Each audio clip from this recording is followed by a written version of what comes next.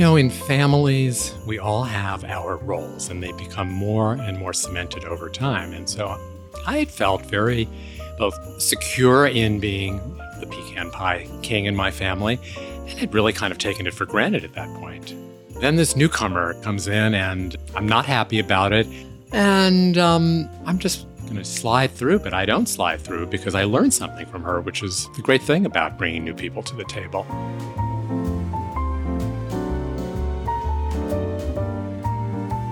Columnist and author Steven Petrow explores tough subjects with sensitivity and candor. His work sometimes reveals his own experience and feelings. And at this time of year, he confronts a recurring seasonal challenge. He ties on his apron, reaches for the mixing bowl, and bakes his fabled bourbon pecan pie. It's a tradition rich in calories and memories, but it also occasions an annual threat alert to his possible dethronement as the family holiday pie king. So what exactly did that newcomer bring to the table those many Christmases ago? She brought a very embellished story, but it was a great story, it was a compelling story, and it gave her pie a life and a history that mine didn't really have at that point.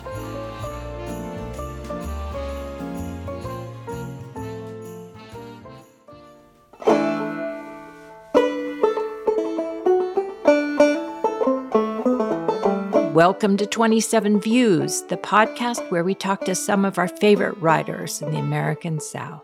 Here we explore what it means to live in, write about, and wander this corner of the country. From the north banks of the Eno River in Hillsborough, North Carolina, I'm your host, Elizabeth Woodman. Today we visit with writer and baker Steven Petrow. A confident baker and perhaps a bit of a pie snob, Steven Petrow has defended his Pie King title since his college days. In addition, he is a regular contributor to The Washington Post, The New York Times, and USA Today, as well as the author of nearly a dozen highly regarded books. In other words, Steven tells stories professionally. But, like the cobbler's barefooted children, his pies had no story. Until a stranger bearing a dueling pecan pie came to town. Steven joined us recently to talk about that revelation, his overcorrection, and the essential ingredients of family traditions. He also discusses and reads excerpts from his story, The Pies That Bind, which is featured in Eno Publishers' anthology, The Carolina Table, North Carolina Writers on Food.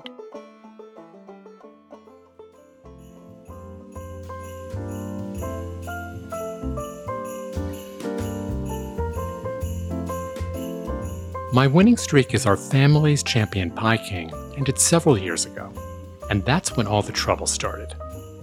Since going to college in North Carolina, I'd sat on the holiday pie throne without fear of challenge, learning early what my Hillsborough neighbor Frances Mays wrote with great authority in Under the Tuscan Sun.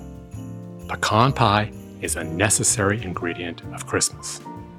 Remaining the king was a result of the time I'd invested refining my pecan pie recipe, which, if I may, had two outstanding attributes: a generous helping of Kentucky bourbon to cut the treacly sweetness of the Karo syrup, and a top-secret mixing technique that prevented the pie from becoming gelatinous.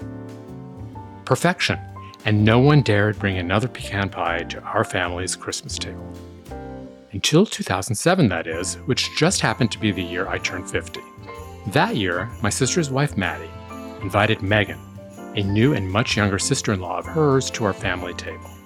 Just married, beautiful, and 8 months pregnant, how could we not embrace her? Until Megan murmured, "I brought a pecan pie." At that very moment, I knew Maddie had betrayed me. I mean, how could she have failed to disclose to Megan, only Steven makes the pecan pie in this family? She might have also added that my pies had seen us through our family's ups and downs, from the death of my grandmother, who was known to stick her fork right into the uncut pie and start eating, to the birth of 3 nieces and a nephew, each celebrated with a pie. Every holiday season, we consumed a delicious slice of family history, along with our calories. All too soon came dessert, and for the first time in our family, we faced 2 pecan pies on the sideboard. Mine crafted with the aforementioned bourbon and a dollop of entitlement, and Megan's with a dash of bravado and another of comeuppance. As we raised fork to mouth, Megan launched into a long yarn about how her heirloom pecans came from her great-godmother in Lamar, Missouri. She told us every year great-grandma handpicked them, hand-shelled them, and then sent them to her. The magic of her pecans is what makes this pie so delicious, showing absolutely no consideration for her treasonous presence at our table. Then she explained how this year, in her 3rd trimester, she'd gone to the farm, climbed up a rickety ladder to harvest the nuts for this very pie. And by the time she was finished, I knew I was finished. No matter how delicious my pie, Megan's family history was about to trump ours, with my very own flesh and blood ready to dethrone me. And yes, nearly every one of them voted against me, their forks enthusiastically awarding Megan, the outsider, our family's annual pecan pie accolade.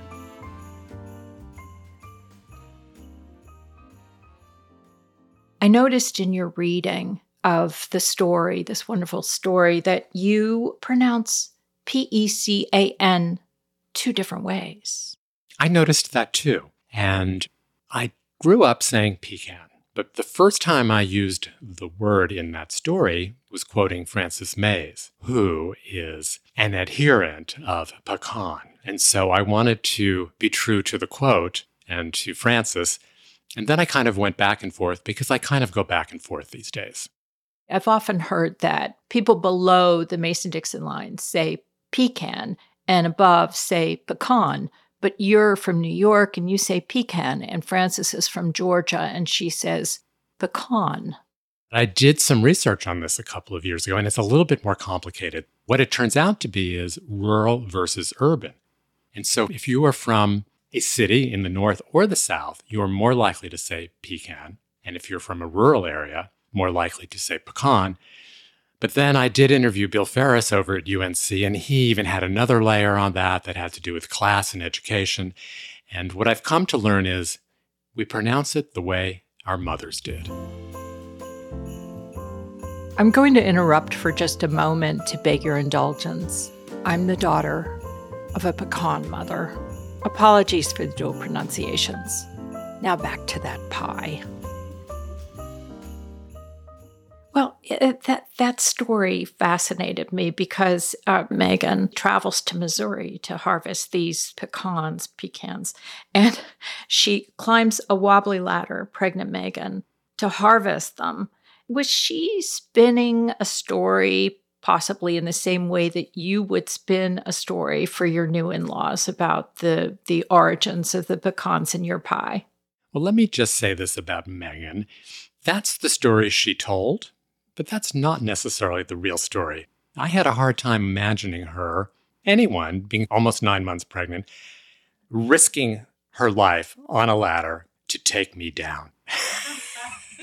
So I think, stories start to carry a life of their own, and they can get, especially in families, they can get divorced from reality, but it still makes them really wonderful stories that we love to tell and sort of alter as time goes on as well. And I remember my dad used to tell his stories. And okay, I heard that story like 1,000 times before Dad. But I noticed that he told them a little bit differently. And each time he would tell the story, it said something new about him. And that's what interested me, rather than shaming him for his memory issue. What do you think this story tells us about Megan? Well, poor Megan. I think that she was feeling insecure. This being her first visit with the family. Yeah, her first visit with the Petrows, which were a boisterous crowd, and there are a lot of competitions, but she just jumped right in, and played along. Staked her claim. As I did when I went to my in-laws in Winston. I staked my claim.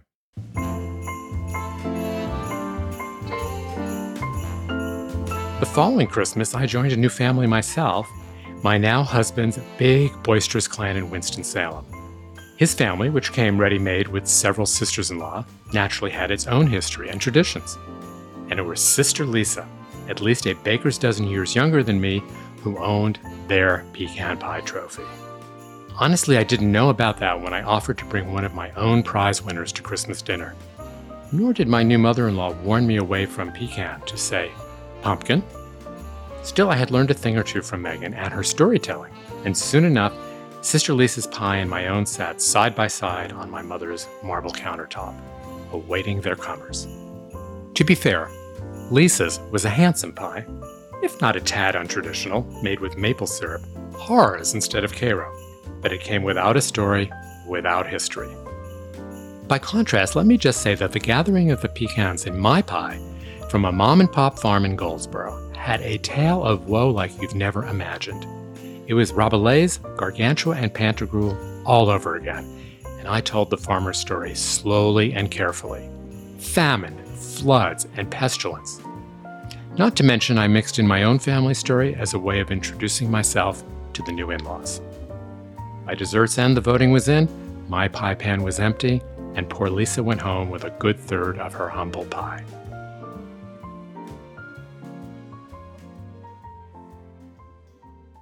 Sister Lisa proved to be a quick study. She and Steven established a détente, agreeing not to bring their pies to the same holiday gatherings. Then she announced that she would begin a new family tradition by bringing her mama's 9-layer chocolate cake. She boasted it came with a great story and no pecans. I'm interested in the story you told your new in-laws. Long trip from Hillsborough to Goldsboro. It was out in the field. It was hot. I harvested them for this very pie that I wanted to make a big impression with. And I do want to note that the story is several years old now, so they were my new in-laws then. Now they are my ex-in-laws. That brings me to another question, which is that traditions sometimes are realigned, and the Christmas pie is still the Christmas pie, though the baker may change. But families change too. Have your family and the pecan pie experienced any realignment since you wrote this piece? Well, I like to joke that Megan was never invited back. That is the beginning of a story. So Megan never came back, but she moved to Michigan. It wasn't like I blacklisted her, which is the way I like to tell the story. And we have been realigned the old way for about 10 years now. But I have a young niece who's not so young. She's 26, and last year she went to baking school, and she has become a threat. And here we have another young, smart, beautiful woman who's a threat. And what is the trending subject on the Christmas pie? I try to learn from my mistakes. So last year when my sister raised that Jessie was going to bring a pie and we were going to have a head-to-head competition, I said, no, I've learned.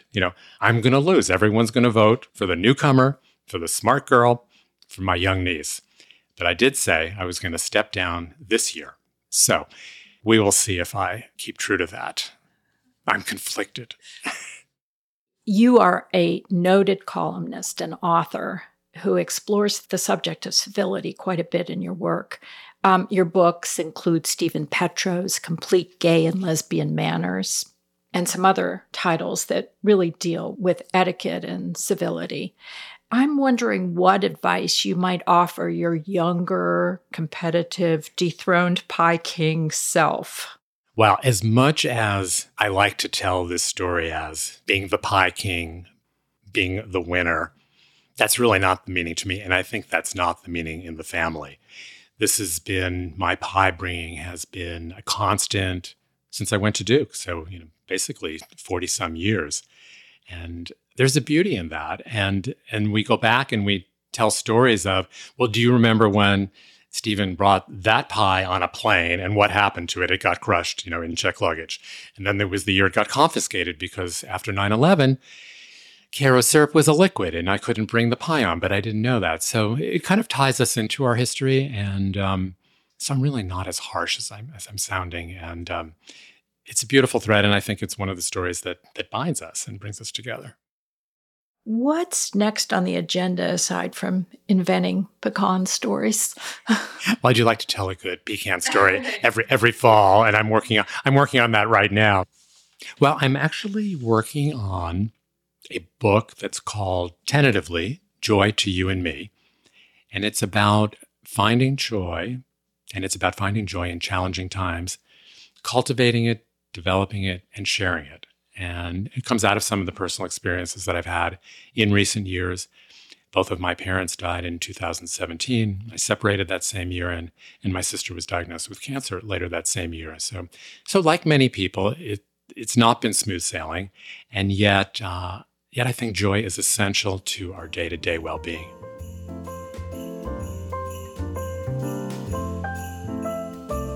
Well, as for the larger lesson, that's pretty clear now.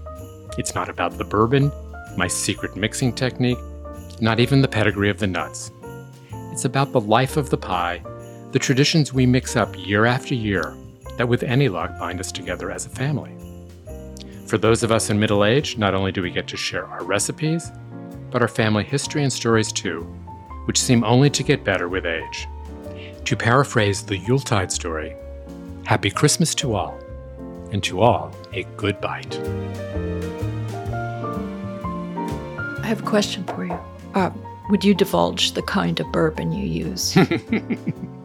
So the real answer is I use different bourbons depending on who I am making the pie for. And I think I'm going to leave it at that. But if you get a Maker's Mark bourbon pecan pie from me, you're top of the list. Noted.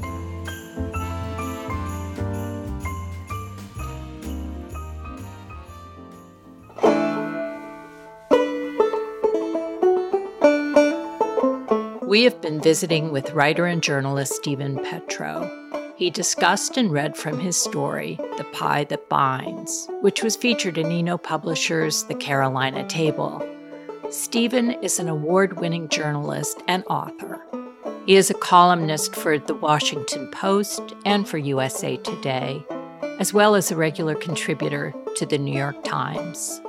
He is the author of such books as the best-selling Stupid Things I Won't Do When I Get Old, Steven Petrow's Complete Gay and Lesbian Manners, The New Gay Wedding, a practical primer, and his forthcoming work, Joy to You and Me, which will be published in 2023.